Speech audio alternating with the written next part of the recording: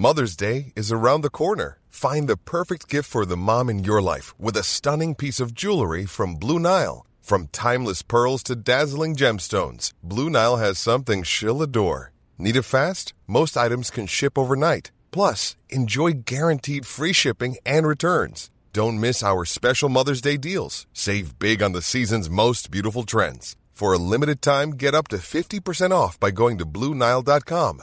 That's BlueNile.com. Hey, I'm Ryan Reynolds. At Mint Mobile, we like to do the opposite of what Big Wireless does. They charge you a lot, we charge you a little. So naturally, when they announced they'd be raising their prices due to inflation, we decided to deflate our prices due to not hating you. That's right. We're cutting the price of Mint Unlimited from $30 a month to just $15 a month. Give it a try at mintmobile.com/switch. $45 up front for 3 months plus taxes and fees. Promo rate for new customers for limited time. Unlimited more than 40 gigabytes per month. Slows full terms at mintmobile.com.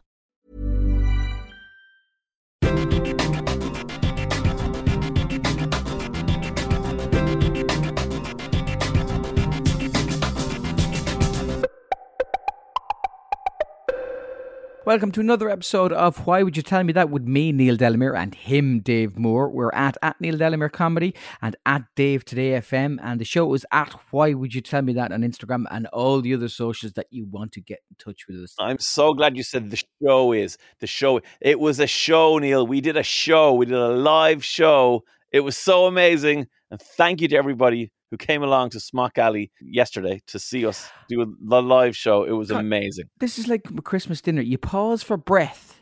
I need to do circular breathing like I'm playing a didgeridoo to start this show before Dave Moore gets overexcited. And yeah, it was really, really good. And I mean, who knew that Dermot Gavin knew so much about duty free and the story of duty free and the man who founded it, who was an inspiration, it has to be said. Yeah, total inspiration. We will tell you all about that when we do the episode for you guys who didn't manage to be there. That'll be out soon in Smock Alley, but it'll be out very soon, and you'll get to hear all the incredible stories and all the fun we had. And hopefully the next one you'll be able to either come along if you went. Thank you very much for coming. And if you didn't, make sure you come along next time. And thanks again to Dermot Gavin for being an amazing guest, for Chris Kent for opening up for us, and thanks to Smock Alley for hosting us as well. It was absolutely class. Yeah, it was great crack. Fresh from the luster of that performance and all those standing ovations where people got up and got their coats. It was just fantastic. That was the standing ovation as the house lights came on. The lights came on and the bouncers hoofed them out and said, you can't stay here. I mean, fresh from that kind of warm glow of performance, we are still proudly part of the Acast Creator Network, we should say, even though we did a live one. Dave, it is up to you. What have you got for me this week? Well, a slight change of plans actually is afoot, Neil, because at the end of the last episode I told you I'm going to tell you about the coldest village on earth. That's going to come in the future because we got our hands on someone today that I didn't think we could get this quickly, but we did, and it's going to be absolutely amazing. Okay. Neil, how would you like to hear the story about somebody who joined the Polish forces in World War II and became a corporal? Okay. Very successful military career. Okay. But he was a bear. This is not some kind of homosexual reference. This is not some That's kind what I was thinking. Yeah, no, this is not an analogy of any sort. This is a direct, literal explanation. He's a bear. He's a bear. His name is Wojtek. Yeah. And I will bring you an amazing person called Summer O'Brien in part 2, who's going to tell you the incredible history of Wojtek, the bad habits he had, the terrifying nature of having a bear in a military situation. And Neil, at one point, we will discuss how he actually fought in a war. So this is a real bear. It's not a man in a bear costume. No. It's not the extra from Gentle Ben. It's actually a bear. You know, there's two things when I hear this. One, I can't wait to hear the story. And two, and I think this is important, he definitely was a corporal, right? Yes. He definitely got to be good. Because, like, if you're an enlisted man there and a bear gets promotion over you, you must be like, what do I have to do? He shits in the woods, for Christ's sake. He robs picnic baskets. And I'm standing here. He's over there. He's got one fist in a bee's honey comb thing. And I mean, and he's got a rabbit in the other hand, and I'm here working as a private. I'm working as a private. I'm doing my drills. He's in the bunk above me, which is dangerous. And he keeps banging on about marmalade sandwiches and how he wants to go back to Peru. And you're actually not even, this isn't even fantasy, because he only began his military career as a private. So he was promoted up the ranks until he became Corporal Wojtek. This is amazing. I can't wait to talk about that. We'll get to that in part 2 with Summer O'Brien, and we'll talk to Summer about it. But anyway, I want to give you a part 1 that is respectful of this. So I was thinking about things that tie in with bear. So like if I asked you to name the stereotypes, the tropes of, in fact, we've done a few of them there. We've done marmalade. When you think bear, what are the things you think of? I think slapping salmon out of a river in Alaska. Yeah. I think of eating honey. Mm-hmm. I think of riding a tiny bicycle in that terrible circus I went to. I think of koala bears who aren't actually bears. Marsupials, true, yeah. Who's for chlamydia, apparently. Oh. Yeah, a lot of chlamydia. Oh, the koala. Sorry, I thought you meant bear. Yes, koala. Yeah, they do. They have chlamydia. Yeah. And picnic baskets, I think. Yeah, that'd be the main ones, yeah. The other thing I think would be hibernation.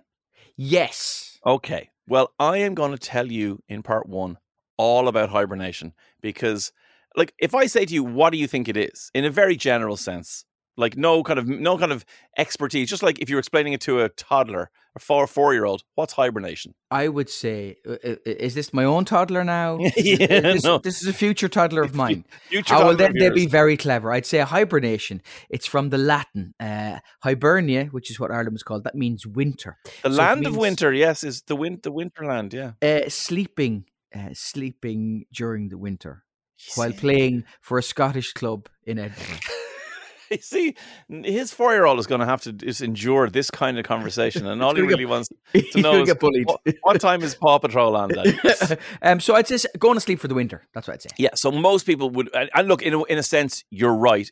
People think it's a prolonged period of sleep, right? Okay. But it actually isn't, okay? It's not sleeping in the traditional sense. It depends on the animal in question. We're going to focus on bears, but for larger mammals like bears, they don't actually go to sleep, okay? In the same sense that we think of, where you just curl up in a nice warm den or whatever, and you wait until it's not cold anymore and you wake up. They actually go into a state called torpor. I don't know if you've ever heard of this. I certainly haven't. I've heard of torpor, yeah. Right, okay. So torpor is, actually describes me as an adult, a prolonged period of inactivity, which has basically been me since I was about 20 until now. So I've been in a torpid state since then. But it's not hibernation proper. It's more like hibernation light. So hibernation is voluntary, okay? In the sense that an animal decides to go into hibernation to conserve energy, survive when food is scarce, and minimize their need to face the elements in the cold winter months, okay? Torpor, on the other hand, is less voluntary and dictated by external conditions. It lasts for much shorter periods of time. And the important thing seems to be here that the animal can wake quickly from torpor. So, for example, shaking and kind of muscle contractions, it takes about an hour and the animal's back to normal. Whereas in hibernation, that's not the case at all. In hibernation, in fact, this is amazing. Animals who hibernate don't dream. Okay? How do you know that? Because I researched it, but other people know this. But what I mean with this is they've studied their brain activity. The bodies are too cold to produce electrical activity necessary for that type of brain activity, for dreaming and REM sleep and all that.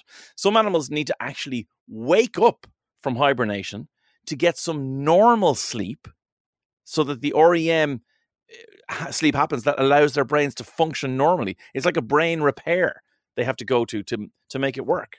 So you're an animal, and that this is the hibernation one now, hibernates and then wakes up from hibernation, and then the first thing it goes, yawns and goes, you know something, I haven't had enough sleep. And you go for an extra little naparoo, and that little nap, the proper sleep, is the thing that turns everything back on. Exactly. And it kind of gets their brains like functioning in the way they're supposed to. And we'll get to a thing later on in this called tau, but we'll get to that. That's like a plane. You get in a massive jumbo jet, which is hibernation. You get to the place, but you still have to get the bus from the plane to the terminal building, which is the little nap. That's not a bad analogy. I wish I had thought of it, but yeah. By the way, while we're talking about that, I think that those bus drivers in the airport that drive you from the gate to the plane have the most willpower of anybody in any job. Why? Because you're driving along on a road that is painted on the tarmac. There's no difference between the road. The plane is over there. Yeah. Right? You could just drive to the plane, but you have to drive on a cartoon road. Like they must have, there's no difference between the surface of the bit you're driving on and the bit you're not allowed to drive on. The temptation must be like... Well, funnily enough, they're the people who don't last in those jobs, Neil, because... No, yes, okay, fair enough. That's fair enough. There are ground squirrels that do hibernate. So some smaller mammals do hibernate, and their brains actually go through an unbelievable amount of stress because the neurons internally shrink and the previously created pathways between neurons in the brain, they're actually lost.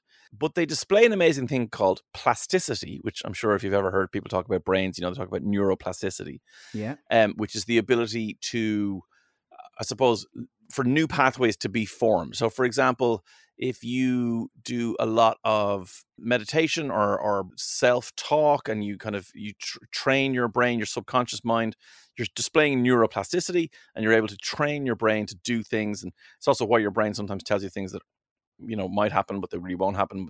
The subconscious is as real to the brain as real life is. So it can be negative as well as positive.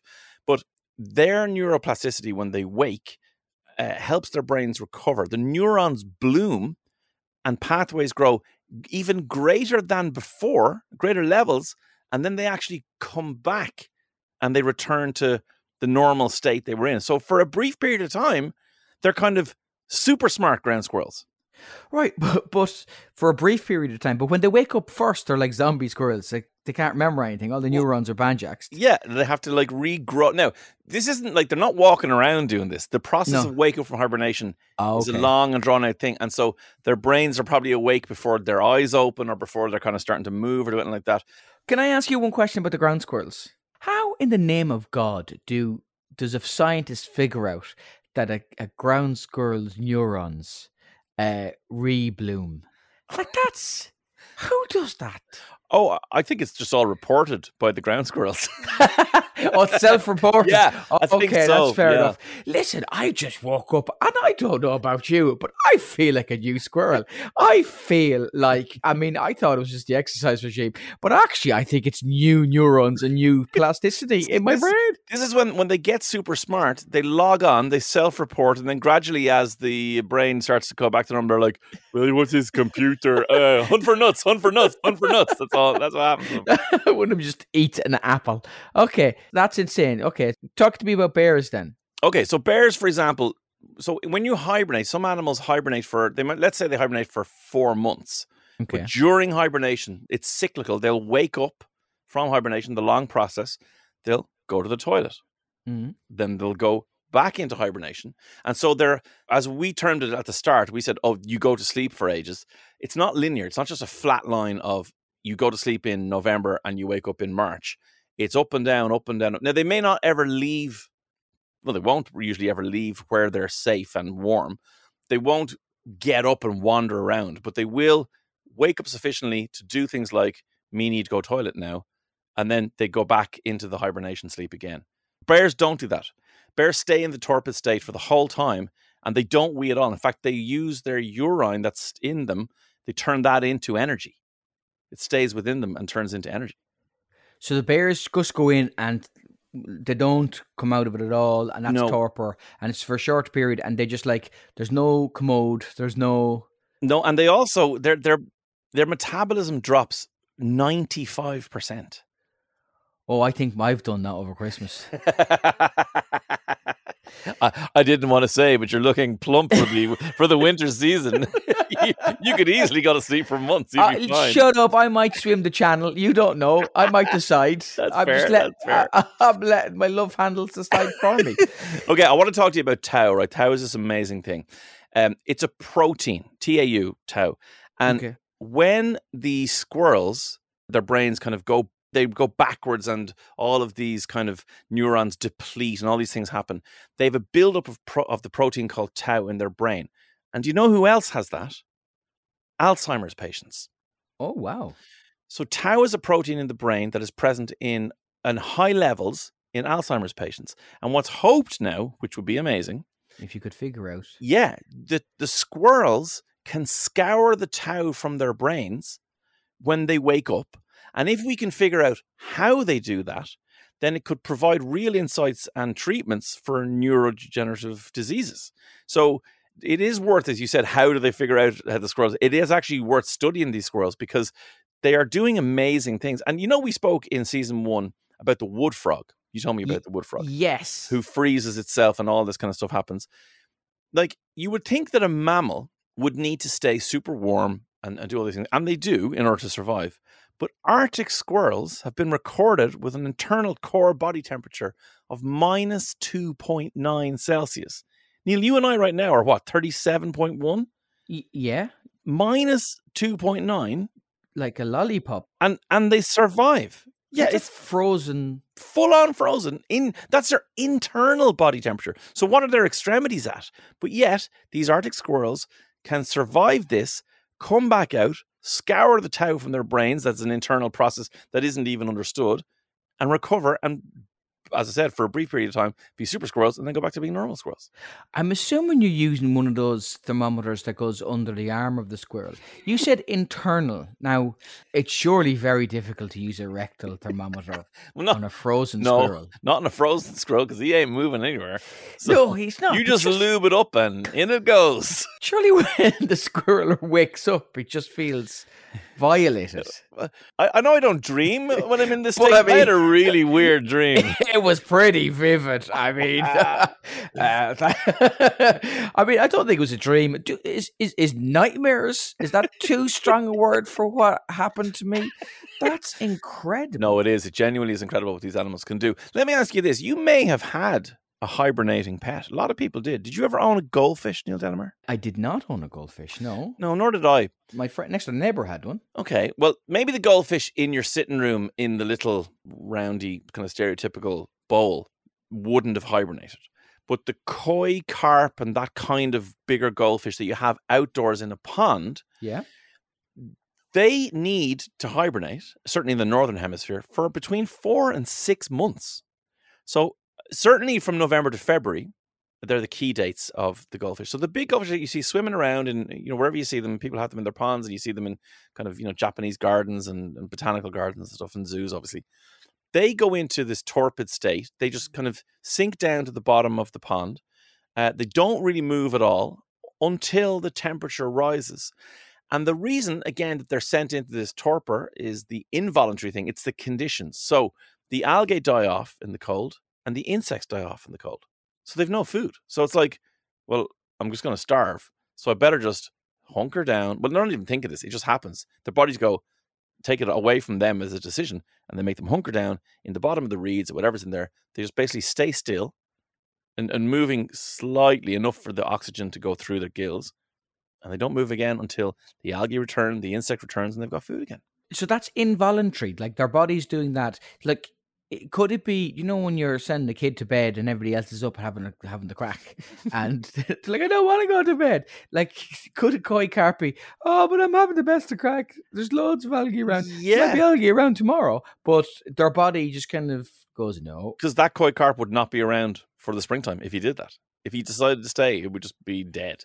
Is this only in this part of the world? Yeah, so where it gets sufficiently cold. So wherever, if there's a sufficiently cold drop in temperature, I'm sure if you put carp or koi carp or big goldfish into a pond in the Caribbean, they'd probably be fine all year round. But certainly in the northern hemisphere, obviously they're native to Japan and whatever, all of that. So where Japan would have extreme winters, we'd have extreme winters, certainly from a goldfish point of view.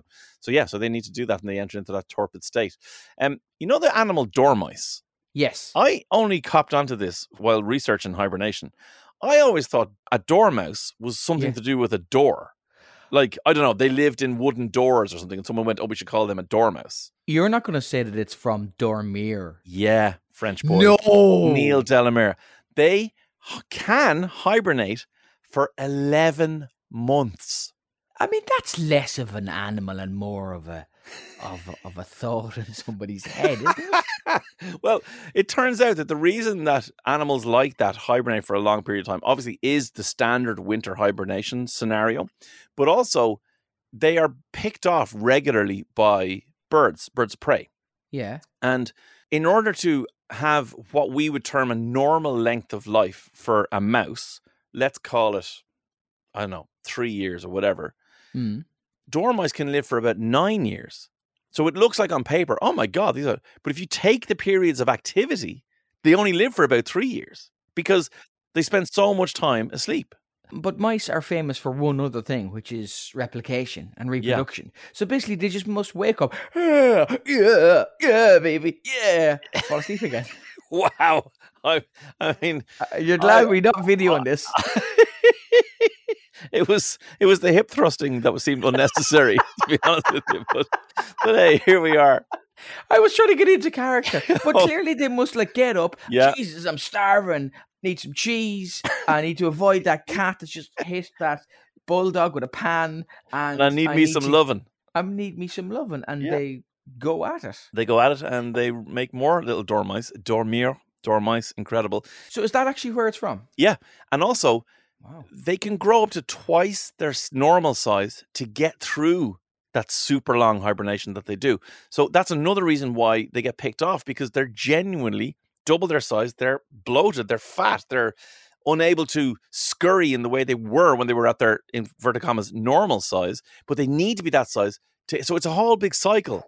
What a gamble that is. Isn't it? They're standing in front of a patisserie window in the next version of Ratatouille. And they're going, oh, I'd love that one, Marjorie. But I shouldn't. I couldn't outrun the owl if I eat that one. I couldn't outrun the owl. There's an owl there and he's looking awful hungry. I know, but still. That's amazing. That's a gamble then. You get it right and you get fat enough to survive for the winter. Fat enough to survive, yeah. Now, interestingly, there's the opposite. So we're all talking about, everything we're talking about so far is hibernation.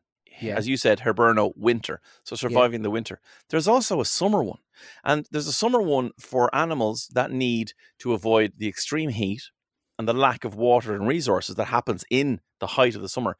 And brilliantly, while hiberno is winter and hibernation comes from that, which actually literally means to spend the winter, aestivation, aestus in Latin means the hot season. So aestivation is literally saying it's too hot, there's nothing to eat, I've no water, so my body's just going to shut down for now it's never as long a period because the heat just isn't as intense, but it could be for a month. And African hedgehogs do it, crocodiles, and this is what a great verb, Neil, they aestivate. I mean hibernate, aestivate, but it's beautiful. It's like what RTE does during the summer.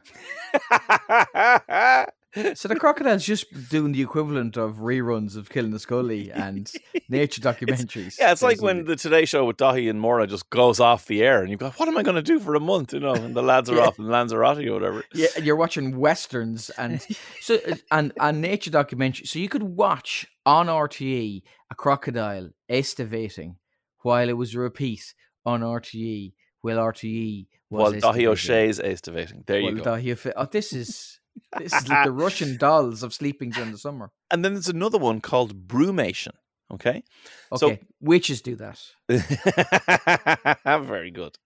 Cold-blooded animals, snakes, lizards, those kind of reptiles and things like that, they brumate and they find an abandoned burrow, whatever, and they wait out the cold weather.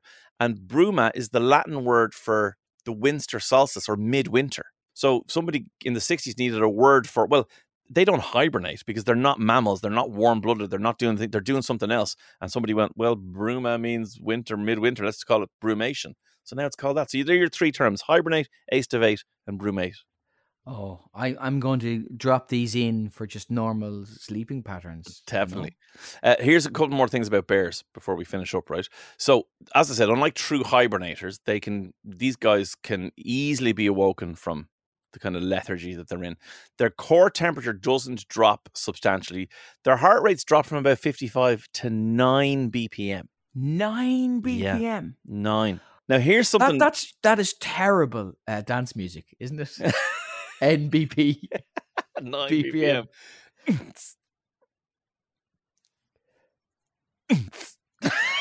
Even that was too short.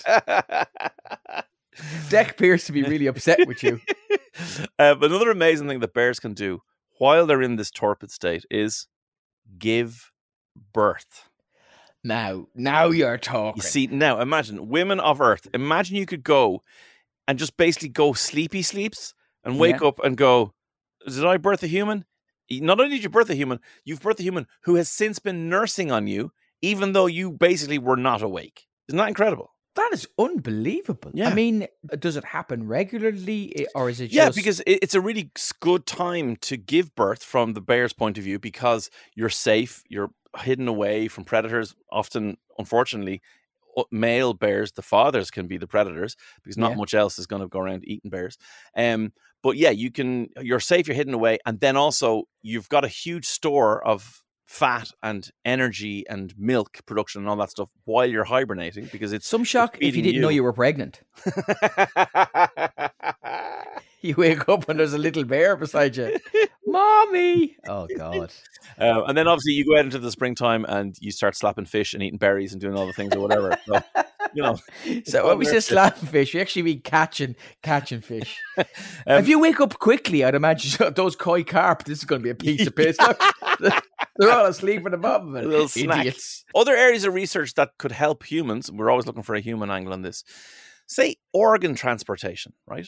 So when we transplant, donor heart, donor kidneys, whatever it would be, one of the key things is to not have any of the tissues or cellular death occur. So it's often just kind of packed in ice, quickly, alarm, the sirens are going on the ambulance, get it across, or if it's flown somewhere or whatever.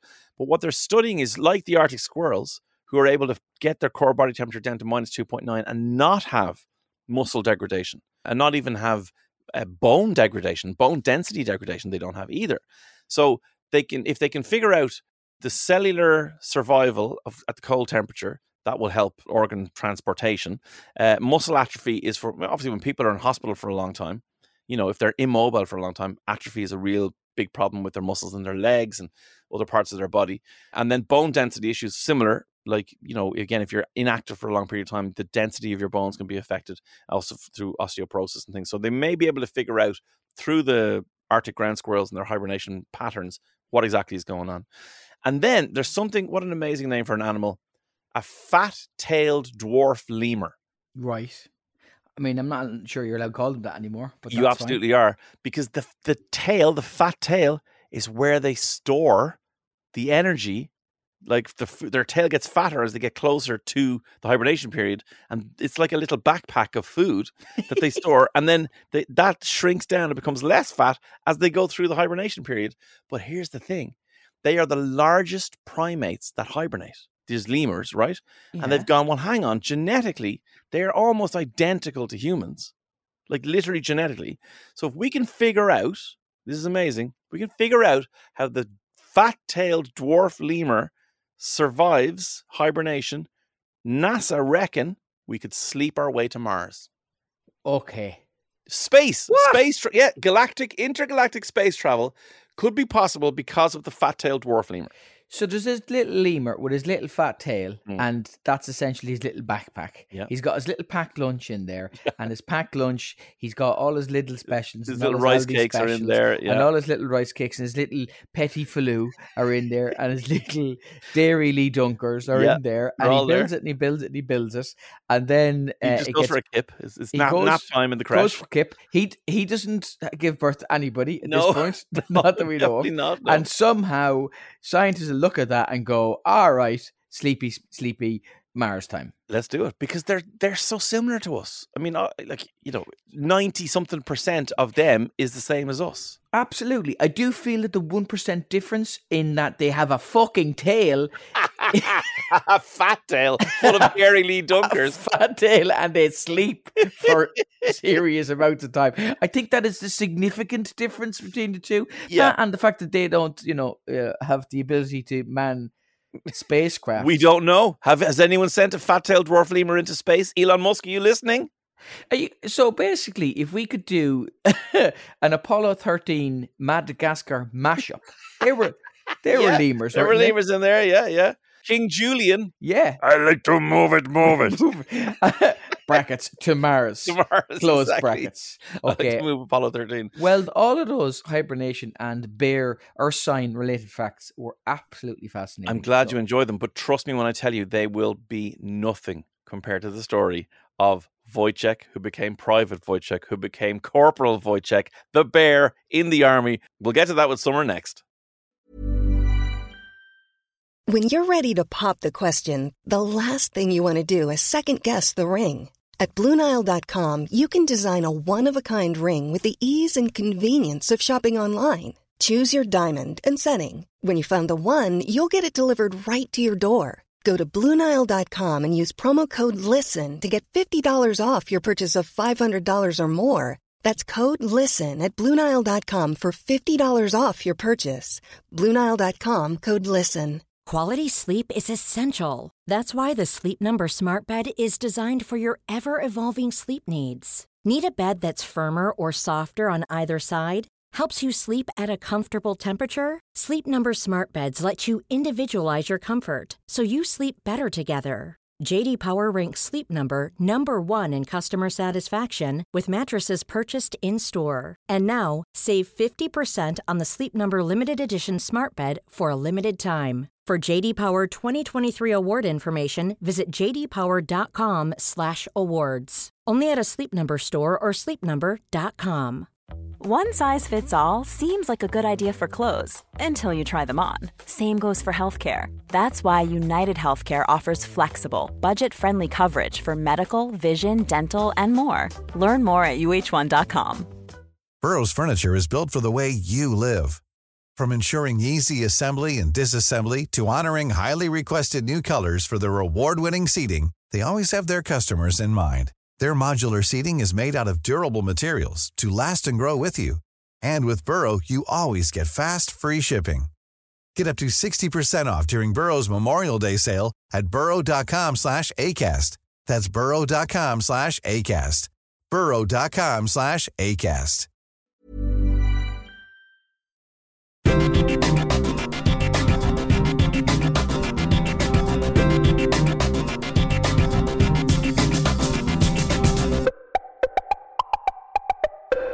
So welcome back to part 2 of Why Would You Tell Me That? And we're joined now by the Collections and Engagement Manager of Eden Camp Modern History Museum in the UK. It is Summer O'Brien. Summer, how are you? I'm good, thank you. Thank you for having me. Thanks for coming on and telling us about Corporal Wojtek. Before we do, can you just briefly explain what Eden Camp is, the Modern History Museum? Yeah, so Eden Camp obviously is probably one of the only modern history museums in the UK, which is actually, and it is the only one in the museum industry, that is held in an actual prisoner of war camp. Wow. So, yeah, we have a lot of huts which were comprised in the Second World War, and the prisoners actually built the huts themselves. So it's a fantastic museum, and if anyone gets a chance to come and visit us, it's definitely a one of a kind place. And as Collections and Engagement Manager, what exactly do both of those titles mean? What do you collect and whom do you engage? So it is a big mouthful, but I look after all the archives and the displays. So that's like the collections ailment. Wow. And then obviously I have the engagement side, which is engaging with the younger generation through schools and education and things like that as well. Brilliant. Well, this podcast then is perfect because it's engaging with all the people around the world who love this, and maybe not that many young people are listening, but yeah, still. No, it's good. It's good to engage with everyone. I think, at the end of the day, a lot of the time we have a few workshops and things like that with children and the parents. The parents even enjoy it more than the children do. Yeah, I'd well imagine. Yeah. Okay, well, look, I teased Neil a little bit with the story of, we call him Corporal Wojtek, but he began life, of course, just as Wojtek, but he became Corporal Wojtek. But let's go back to the very start. Who was this bear? This bear, honestly, this story is so magical in a sense. It is kind of one of them that you wouldn't even have imagined it would have happened. Yeah. Obviously, during the Second World War, anything was round the corner. No one knew what was going to happen. And the story of this amazing bear and his memory after that as well. He was a tiny, tiny little cub when they found him. And this lovely little cub was in a boy's backpack. And the Polish army actually come across this little boy. And where was this? They were in Iran at the time. And they come across him and they said to this little boy, "Can we have this bear?" And they turned around, he was like, What? Like, I've just got this bear. Why do you want him? He said, "Oh, we'll take the bear, we'll give you some money and we'll feed you both." So that was basically it come across from that sense that that's what they were going to mean. But I honestly, he is the story of him himself and how he come to grow with the army. I think that's probably one of the most magical things in the Second World War, really. I think so. I mean, certainly I want you to tell Neil why Polish soldiers were in Iran when the war was going on in Europe. I mean, there's a geographical question mark there, I'm sure, Neil. Yeah, there was a lot going on at the time, especially during Europe. Everyone was everywhere. There was so many different campaigns going on, especially for Mr. Bear himself, as I like to call him, as he grew up as well. So once they find this little small cub with this boy, they feed it to them, they take the cub away from the boy. They're in Iran. Do they then presumably travel back to Europe with this bear? When they got hold of him, they didn't really know what to do with him. They just kind of hoped that he would eventually sort himself out. But when he was a cub, they couldn't transport him to and from places. So at the time, they just kept wherever they were campaigning at the time. There's been many primary sources and many evidences that he was all over, really. But essentially, he was fed with a vodka bottle with condensed milk inside. So, go on, the Polish lad, straight to the vodka bottle. Yeah, and again, vodka and beer and industry, things like that, during the Second World War, it was very heightened. It was a morale booster in a sense, beer and cigarettes and things like that. So obviously this cub at the time... Wojtek, he did not live a clean lifestyle. Tell Neil about his habits. He didn't at all. He was definitely one of a kind in that sense. People always say, "Oh, I used to smoke cigarettes," and along them lines. And I was thinking, obviously, me being a historian, I look into it. I'm thinking, how does a bear manage to smoke a cigarette? But he didn't only just smoke them; he ate them at the same time. That's one way to consume nicotine, I'm assuming. Well, that's it. It seems to be the case that he didn't really have any interest in the smoking part of it. He just wanted to go straight for put it in my mouth and then lit cigarettes. I do hope when they were feeding him with the condensed milk, I do hope that they were doing they'd do shots of it. They'd pour shots out from the vodka bottle. Shots of condensed milk. So then presumably they have him, as a cub, but then I don't know how long it takes a bear to get big, but surely that presents its own problems. Yeah, I mean, overall, he actually grew to be over 250 pounds. He was 6 foot tall. He was huge. He was a huge bear. He was a massive bear, and he was part of their family, essentially, as they said.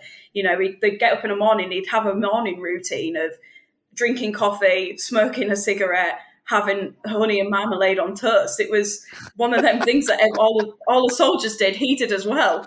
It would have had a huge effect on the morale of this company of soldiers because, he was theirs. He was completely tame in some senses. He wasn't a threat to those that he felt like he trusted, and he trusted all the people in the company. He did. He definitely did. They play fought quite a bit.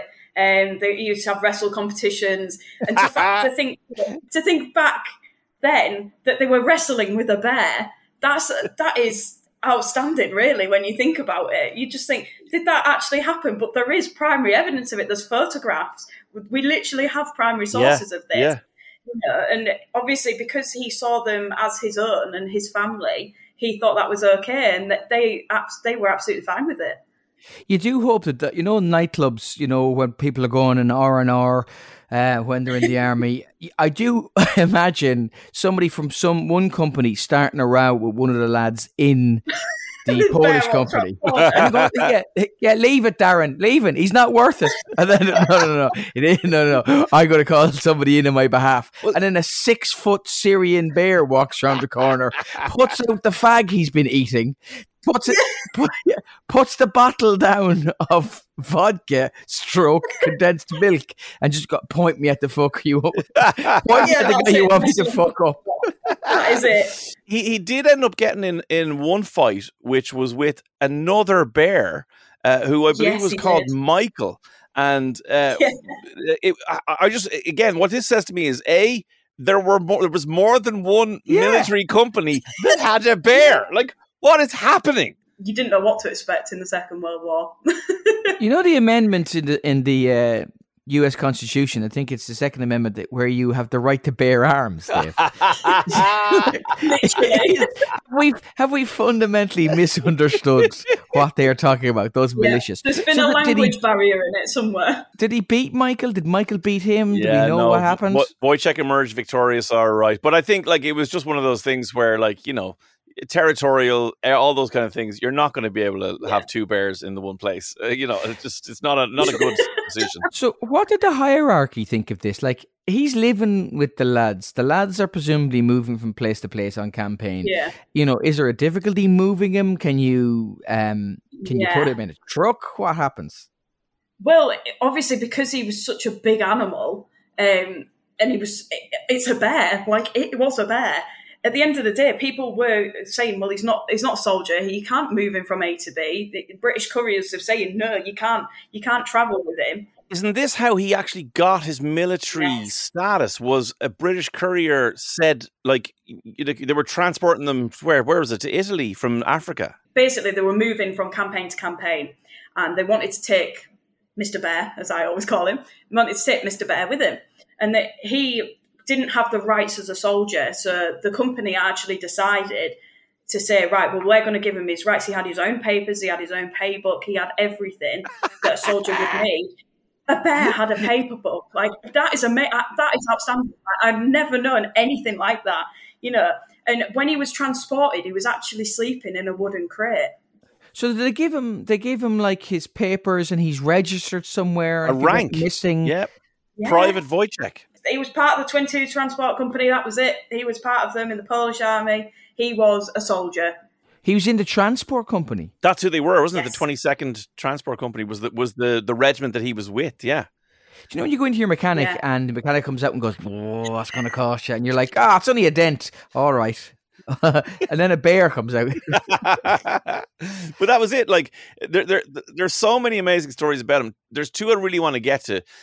One, tell Neil about that he liked to take showers. He learned how to turn on the shower himself, didn't he, in Egypt? Yes, he did. So the issue with him with that was he had.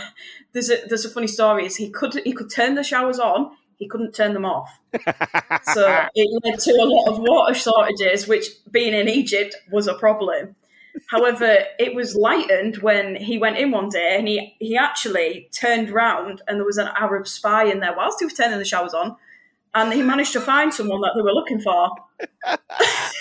I just have the image, the poor Arab spy who was doing his best, and he had snuck into the camp, and he got in and he goes, "I will hide now in showers until the Polish men come out, and then I will report back to boss." And then he turns around and goes, "Oh God, there's a giant bear going my way." Literally, you'd be terrified, wouldn't you? You don't train for that in spy school, do you? Like, you're sitting there going, what are the things to consider? Well, okay, I have a suicide pill in case I get caught. I could be tortured. If I go in early morning, there's probably nobody going to be in the showers. Have you checked for bears? Well, I mean, the likelihood of that happening is very, very unlikely. Syrian bears with the Polish army in Egypt? Come on. Literally, it was out of odds, wasn't it? You just would never have imagined that, like in spy school, as you'd say, as a child, you wouldn't. You'd think, the only way I'm going to get caught out in this is if I'm found by someone. But he was found by a bear.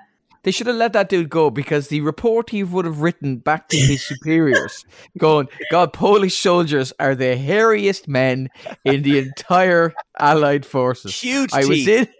And a massive appetite for marmalade. I can't explain it.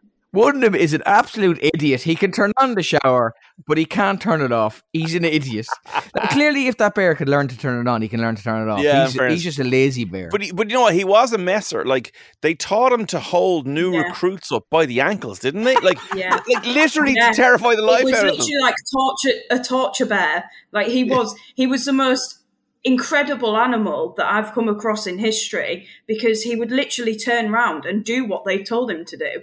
The other one I wanted to tell Neil is about his actual genuine military experience, because he didn't just kind of become a private and still, you know, when the lads went off, because obviously the transportation wing of an army does things like it brings the ammunition to the front line, it brings, you know, food, it brings, like, its job is to transport whatever the army needs. So tell Neil about his actual military experience.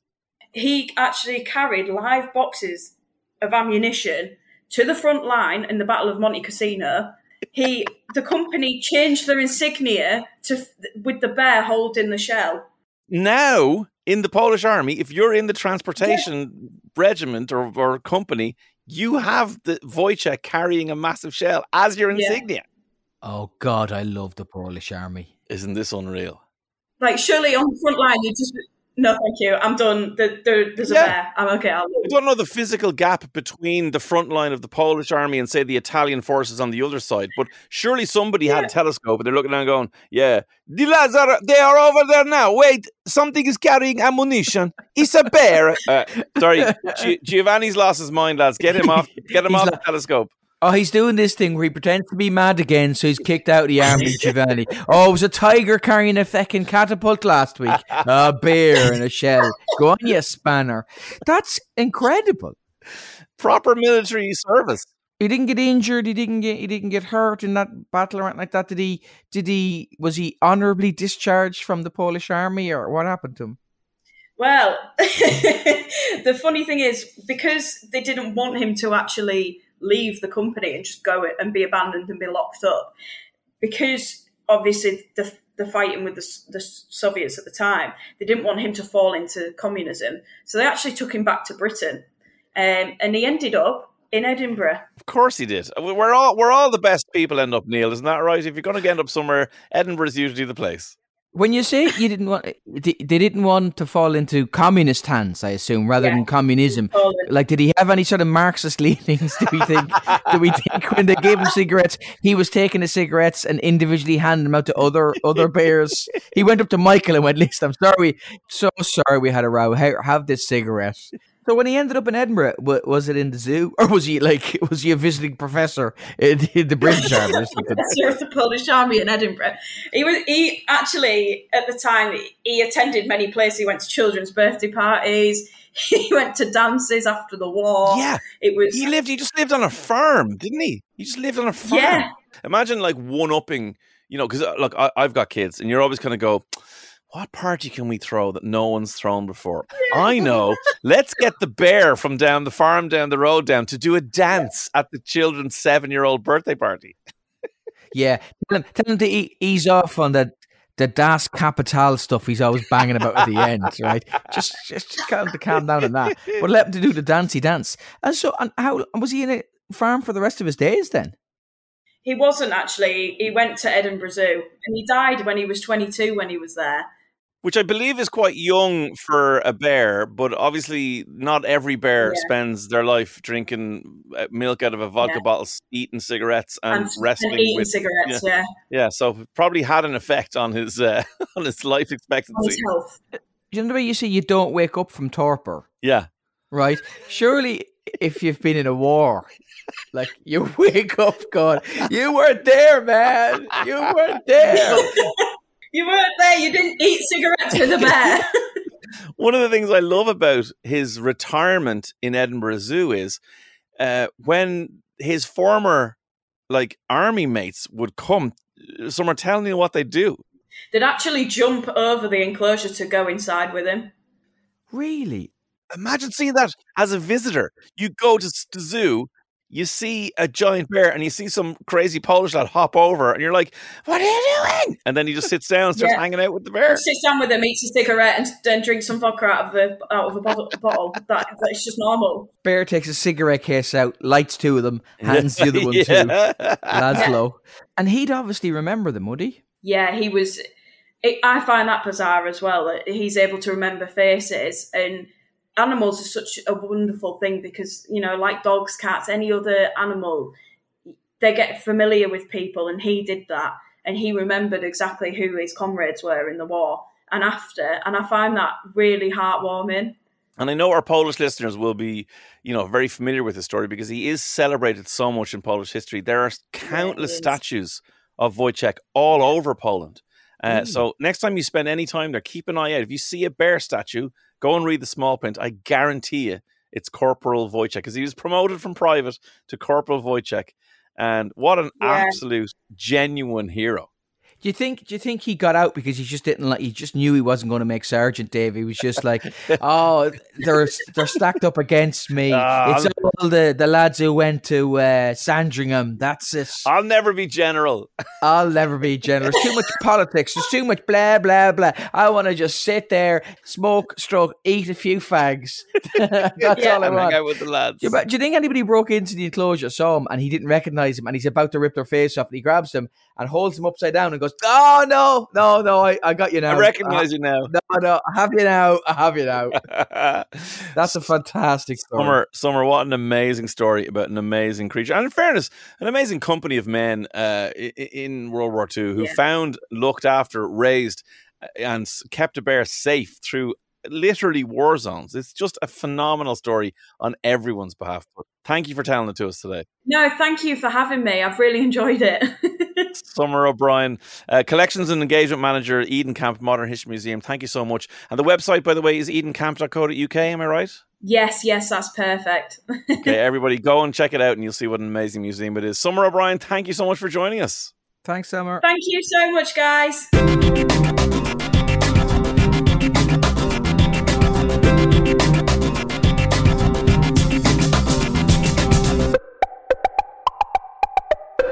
All right, welcome back to part 3 of Why Would You Tell Me That, where we just learned about, I think, possibly my favourite animal now ever, Corporal Wojtek the Bear in the Polish Army. Sorry, I'm just on the phone booking a flight to Krakow. That sounds absolutely amazing. Like, isn't it just unbelievable? Your Italian impression was pretty spot on, because imagine you just go. I just imagine, the V2 rocket and the Germans and all that sort of stuff, and then you had the Americans in the Manhattan Project, and they're all sitting there going, "Well, if we can harness nuclear technology, and if we can figure out V2 rockets," and then the Polish lads are going, "We have bear." I just think that is back to basics, and they clearly looked after him, and he was. They did.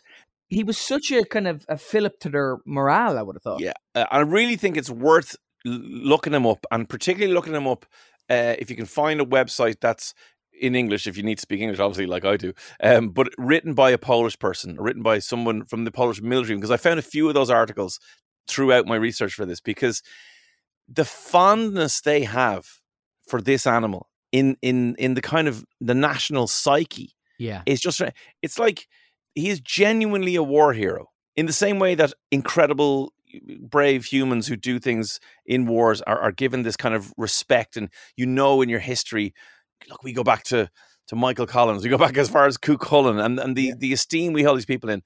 They hold Wojtek in that esteem. It's not a kind of a jokey thing. What does Wojtek mean, as a matter of interest? Do you know? Wojtek, yes, I do know. It means happy warrior.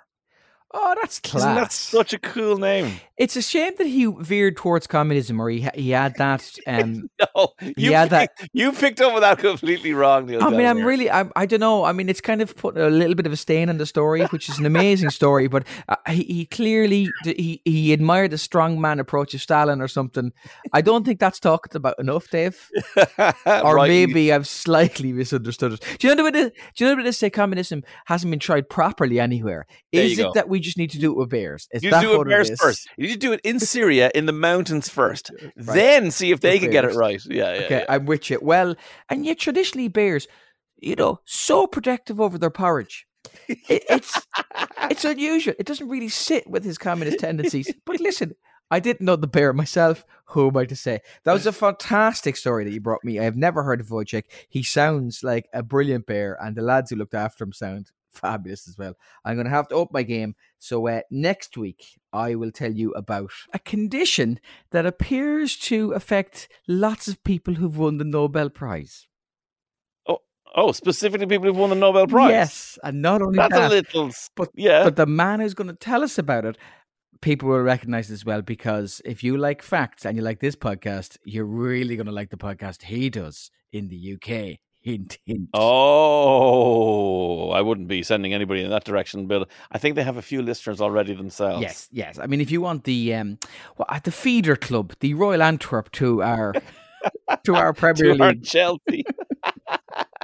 Stick around and listen to that next week. Thanks again to everybody who came along to Smock Alley this week and had an absolute ball at the Why Would You Tell Me That live podcast. Thanks to Dear McGavin. Thanks to Chris Kent. Thanks to Smock Alley. Thanks to Neil Delamere. What a guy. What a hero. Moore. Thanks to Dave Moore. Sure, we're a great pair of lads. Whoever Dave Moore really was. I know you killed him many years ago and took his identity. There is a song, isn't there? The Ballad of Davy Moore or something like that. Yeah, we'll investigate that for another episode. If there isn't, there should be. Oh, he walked through the hedge and he had one sneaker. He lost his guitar on another speaker. That's definitely been recorded.